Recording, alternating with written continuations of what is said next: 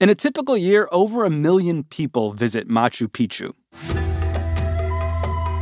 The lost city of the Incas is by far the biggest draw for tourists in Peru. It's one of the biggest attractions on the continent, but this past weekend, some unprecedented news. Machu Picchu would be shutting down indefinitely. Authorities have closed the famous Machu Picchu site, with rescue teams evacuating 400 tourists Saturday. The closure comes as anti-government protests in Peru continue to spread across the country. Protesters are demanding the resignation of the country's president. More than 40 people have been killed in clashes with security forces. But these protests aren't just affecting Machu Picchu or Peru. They've got implications for the entire continent, maybe the entire hemisphere. That's ahead on Today Explained.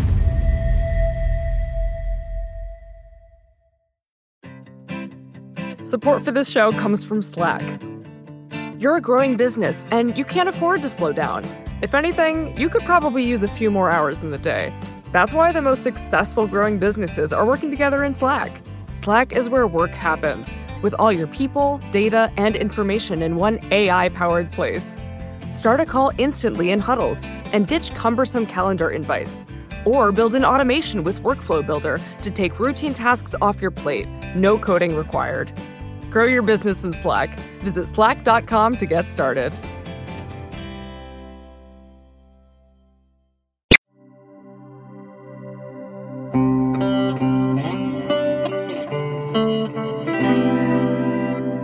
Today Explained, Sean Rameswaram. We reached out to Simeon Tegel this week to find out what's going on in Peru. He's a freelance journalist who covers the country for the Washington Post. So it's about noon Wednesday right now. Things are fairly quiet in the capital here in Lima, but that's normal. The protests start later on in the afternoon and then stretch into the evening and the night, and they are usually now involving violent clashes between the police, who are using riot gear, tear gas, rubber bullets.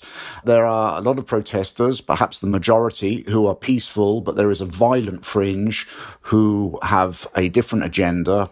And they are engaging in violent clashes with the police. They're using their own makeshift riot shields, throwing rocks, that kind of thing. But that's what's been happening over the last few days, and I think we're going to see more of it tonight.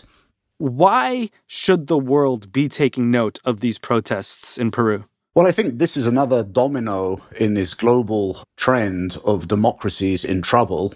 Its democracy has been pretty fragile and on the back foot since at least 2016.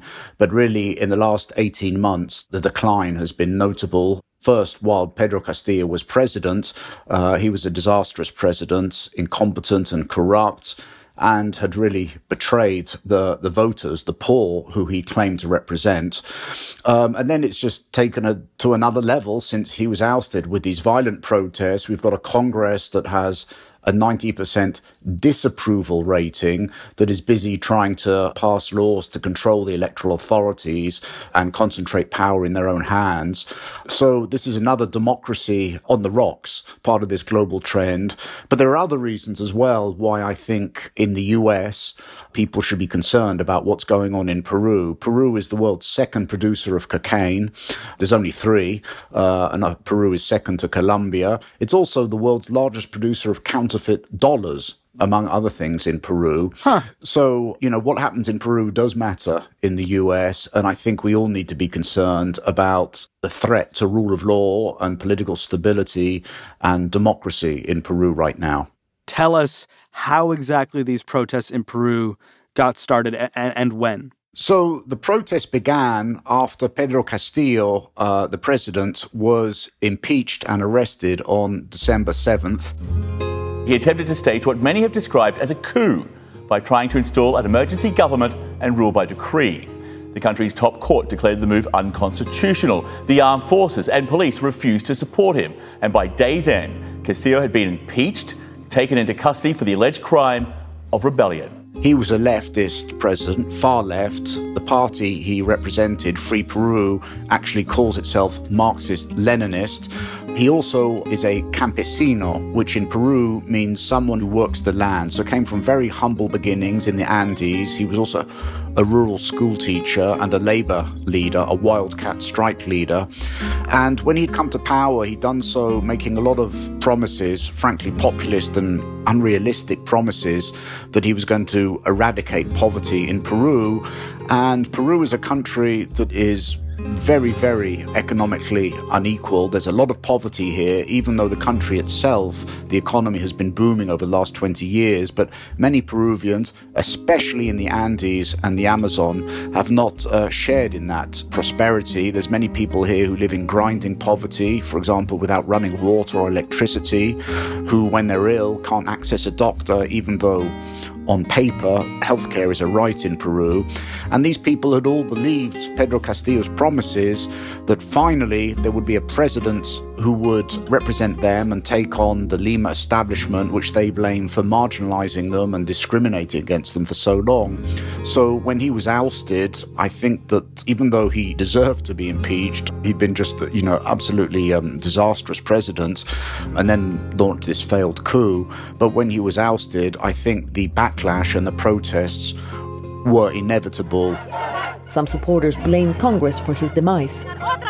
It would have been a different story if Congress had let him work. But no, they only wanted to fill his post. The only thing I'd add is that they might have died down had it not been for this really clumsy response from the government that has just sought to basically just crush the protests, including the peaceful protesters. They have declared a state of emergency because they want to shut the voice of the people. But the people will keep protesting. We will keep fighting until the end for all our fallen brothers. The politicians giving the orders are responsible for this. We are furious, outraged with everything that is happening.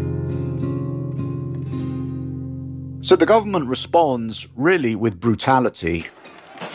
Tear gas billows through the streets of Lima as clashes between security forces and anti-government protesters continue after nearly 7 weeks of unrest. The police have now killed nearly 60 people, many of them with live rounds. We're not even talking about rubber bullets, but live ammunition. And although in some cases the protesters were storming airports around the country, and I think a lot of democracies, if you do that, you could expect the security forces to respond forcefully. But many of these people weren't even protesting. They weren't anywhere near airports. We've had a doctor who was attending to one wounded protester who was shot. We had a teenage girl who volunteered at an animal shelter and was heading there when she was shot. There have been quite a few cases like this. So it seems the police, the response has been indiscriminate and disproportionate. That's what human rights groups are saying, Amnesty International, Human Rights Watch, the Organization of American States. And it's not a surprise because the Peruvian police have this long tradition of just repression, heavy-handedness, and violating human rights, unfortunately. As an institution, they seem to be pretty out of date, certainly with modern policing methods and human rights standards. We don't want more dead and wounded. How many people are lying in hospital beds suffering the consequences of the government's intention of killing everyone? What do they want? To start a civil war in Peru? Why has the response been so violent? That's the big question. I think it's partly just the institution of the police doing its thing. I sense that the government isn't really in control of the police. Dina Boluarte, the new president, who was Castillo's vice president, but who has, since she took office, really moved quite a way to the right. Some people would even say she's been captured by the right or is a hostage to the right now, and there's a right-wing majority in Congress. So his successor, who was his VP, is overseeing this government response, and though he was a leftist, she's on the right now? Yes, I think that's partly because she's been captured. Congress would probably impeach her as well if she carried on trying to do anything remotely left-wing. I think also partly she's a political neophyte. The vice presidency was her first experience of elected office, so I think she's probably out of her depth. But I also think that she's a weak president as well as an accidental one, and that she's actually not really in control of the police. They're doing their own thing. She agrees with it and is then going on TV to justify it and insist we're not messing around with these protesters anymore. But I actually think that if she wanted to rein the police in, she probably wouldn't be able to. That was not a peaceful protest. The violent acts that occurred in December and January will not go unpunished. Who is protesting out here, Simeon? Is it the rich? Is it the poor? Is it the left? Is it the right? Is it some cornucopia of all of those? So the people who are protesting are on the left, and most of them are poor. They're the people that felt that Pedro Castillo was finally championing them, and that's why they're so unhappy when he was ousted. The rich, generally speaking, are absolutely opposed to these protests. So there are these fault lines in Peru that overlap: geographic, racial, and of class. If you're white in Peru, you're going to be well off, usually, and you're more likely to live in Lima. Most of the protesters have come from the Andes, people who really live in very difficult conditions. But then there's also union members, students, various others here in Lima who've joined them as well. It's clear that the protesters haven't been intimidated by this government's response, at least yet, because they're still out in the streets. What do they want? What are they demanding? They don't have a leader. So there's no one individual who can really claim to be speaking for them. But the demands that they've broadly been voicing initially were that they wanted Pedro Castillo freed and reinstated as president, which was a non-starter. That was never going to happen. And they're not really asking for that anymore, most of them. They feel that the Peruvian constitution works against them, against the poor, and is for the rich, though there doesn't seem to be much clarity on how a new constitution would change the reality for most Peruvians, how it would change their daily lives or benefit them. Then they want Dina Boluarte, the president, to resign. And that's one of the demands that has got stronger, because they now feel that, although they didn't like her in the first place, they now feel that she also has blood on her hands. She's responsible for the nearly 60 people who have been killed by the police since she took power. We are demanding our rights. That rotten coup Congress let them get away with the genocidal Dina Boluarte. They do not represent us. They kill our brothers and sisters. And then the final demand, which I think is the most realistic, is for new elections. I think that's something where many Peruvians who aren't protesting and may not even agree with the protesters about many things would agree. Peru has this hybrid parliamentary presidential system where you have fixed 5-year terms for Congress and the president. They're elected at the same time. We're only 18 months into that term, but Congress now has a 90% disapproval rating. It just got staggered from one corruption scandal to another. So they've completely lost all legitimacy just 18 months into their 5-year term. Dina Boluarte, I think, on the one hand, she's out of her depth, but on the other hand, she still justifies the police repression. She gave a speech to the Foreign Journalists Association in which she described the police response as immaculate. That's her words. So, I mean, she really, I think, in just over 1 month in power, has really managed to pretty much destroy her own legitimacy, at least with regard to a large part of the Peruvian population. So the protesters have a host of demands up to the resignation of Peru's new president, but it sounds like there's no indication that any of their demands will be met in the near future. So publicly, Dina Boluarte has been insisting that she is not resigning and that would just be abdicating her responsibilities to the country.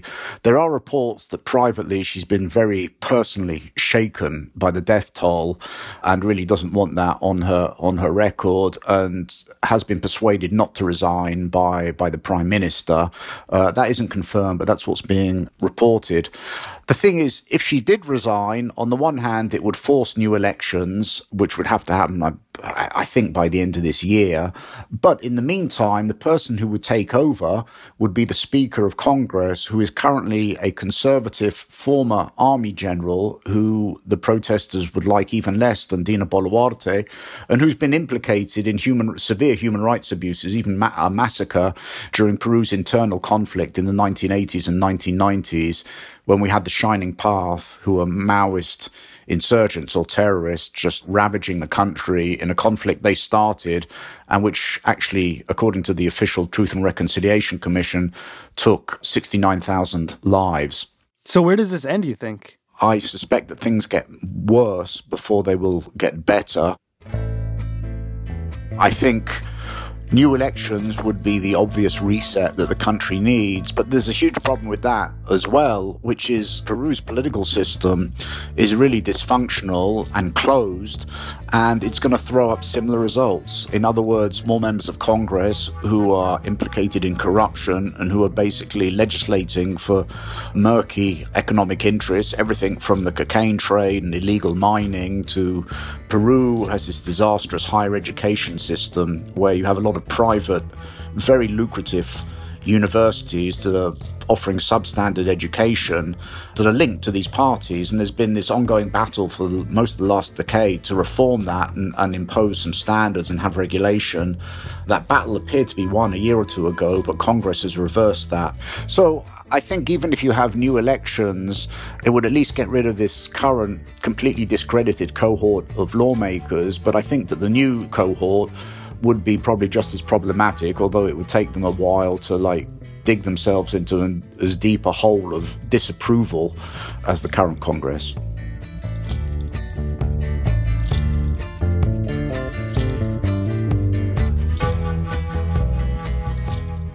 More with Simeon on how Peru got into this mess and how it might get out in a minute on Today Explained.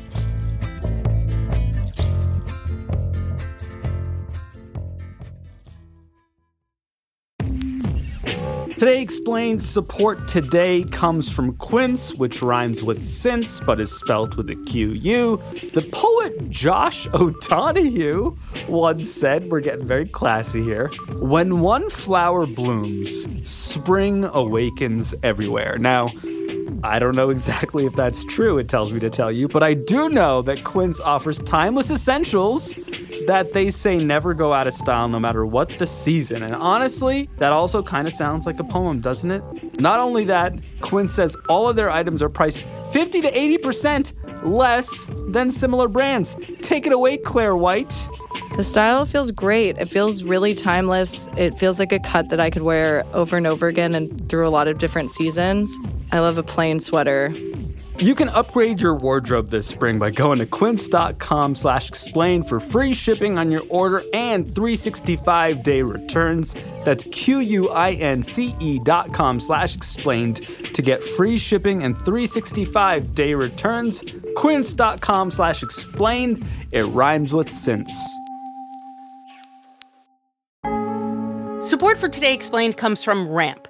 This ad goes out to all the finance professionals looking for love. I'm just kidding. Looking for a better way to simplify business finance across expenses, vendor payments, and accounting. And to all the accountants tired of the same old finance software, Ramp may be the answer you've been looking for.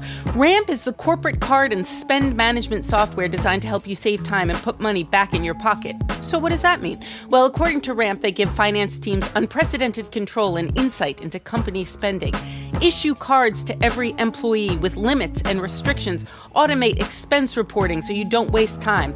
Ramp says its accounting software automatically collects receipts and categorizes your expenses in real time so that you don't have to. That could put an end to chasing down receipts and to your employees spending hours submitting expense reports. And now you can get $250 when you join Ramp. Just go to ramp.com/explained, ramp.com/explained, ramp.com/explained. Cards issued by Sutton Bank and Celtic Bank, members FDIC. Terms and conditions do apply.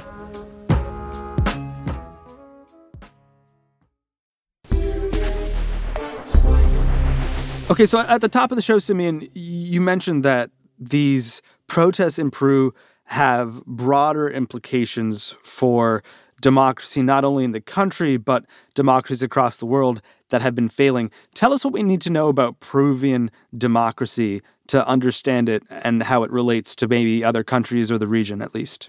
So Peruvian democracy, it's in trouble right now, but it's been pretty fragile for a long time. Most of Peru's history, it's not had a very functional democracy.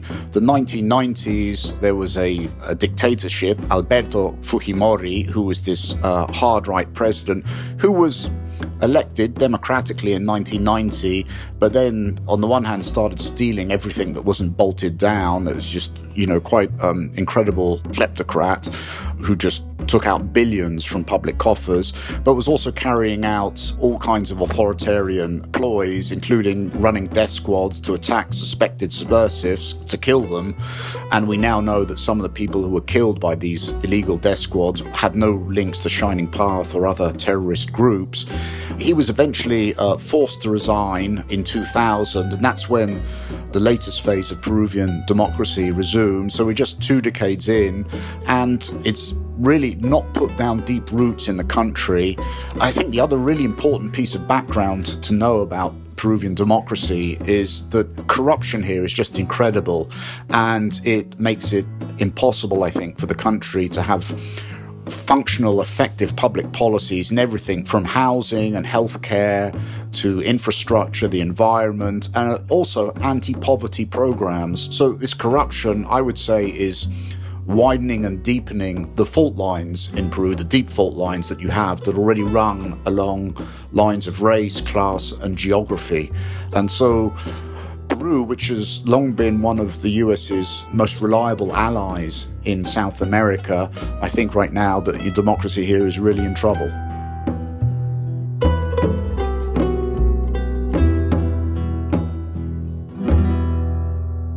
And how did Pedro Castillo fit into that picture of trying to lay democratic roots? Well, he wasn't.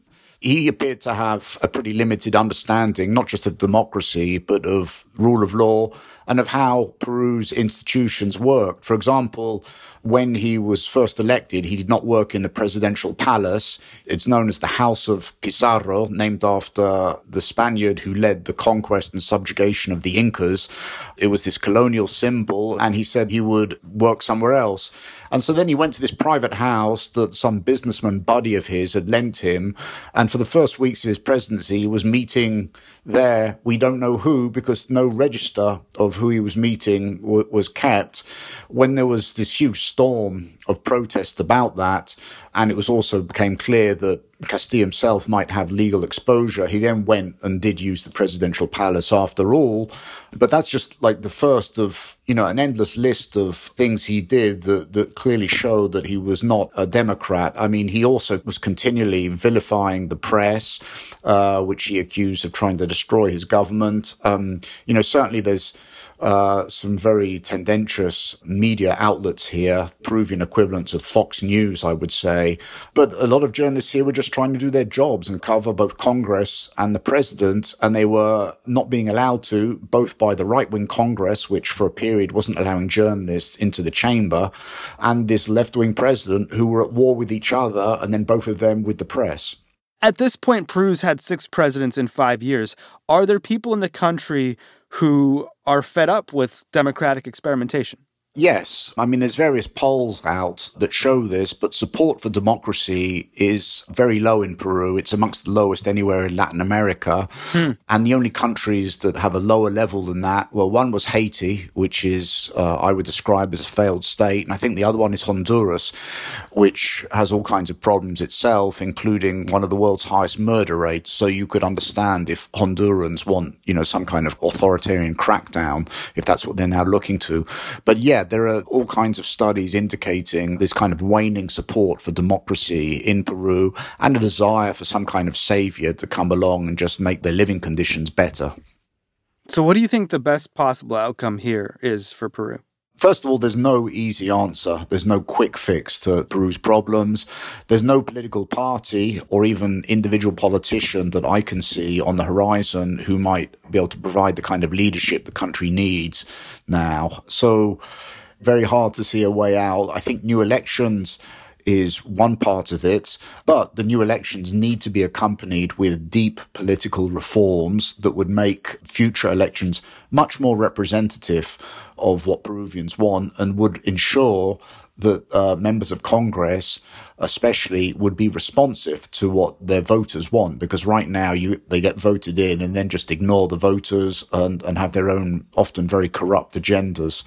And the one other element is, certainly in the long term, Peru needs a really comprehensive policy to tackle the corruption that is just everywhere in Peru and just is really a large part of this problem. I mean, I should say that there's been a lot of progress on different fronts in recent years, especially prosecutions of corrupt politicians, including multiple ex-presidents. But, it's this incredible, almost existential battle in Peru, or war, I should say, and there are battles being won and lost all the time in different institutions, including the prosecutor's office, within the judiciary, in Congress, on multiple fronts. And if democracy fails with some sort of finality in Peru, what does that mean for struggling democracies elsewhere in Latin America? Does it have a domino effect? That would be very bad news for the region. I don't know that directly, because that happens, the same thing's going to happen in a neighboring country. But, it would certainly be one more domino. There's already issues with democratic commitments of, for example, Luis Arce, the president of Bolivia. Venezuela is anything but a democracy. And Peru is this important U.S. ally in the region, historic U.S. ally. I mean, really, I think seeing democracy here go down in flames, it would be a really worrying step. I think it would be a bit of a landmark in this global process of populism and nativism that we're seeing.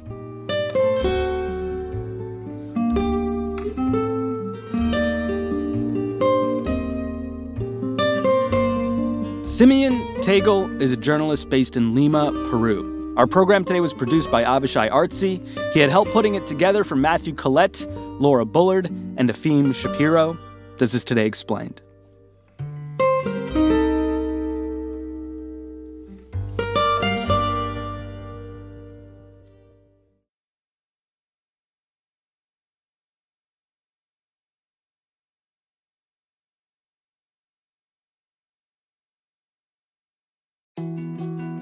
More to-dos, less time, and an infinite number of tools to keep track of. Sometimes doing business has never felt harder, but you don't need a miracle to hit your goals. You can just use HubSpot, because their all-in-one customer platform can make growing your business infinitely easier. Imagine this: high-quality leads, fast closing deals, wildly happy customers, and more benchmark-breaking quarters. It's not a miracle, it's HubSpot. Visit HubSpot.com to get started today.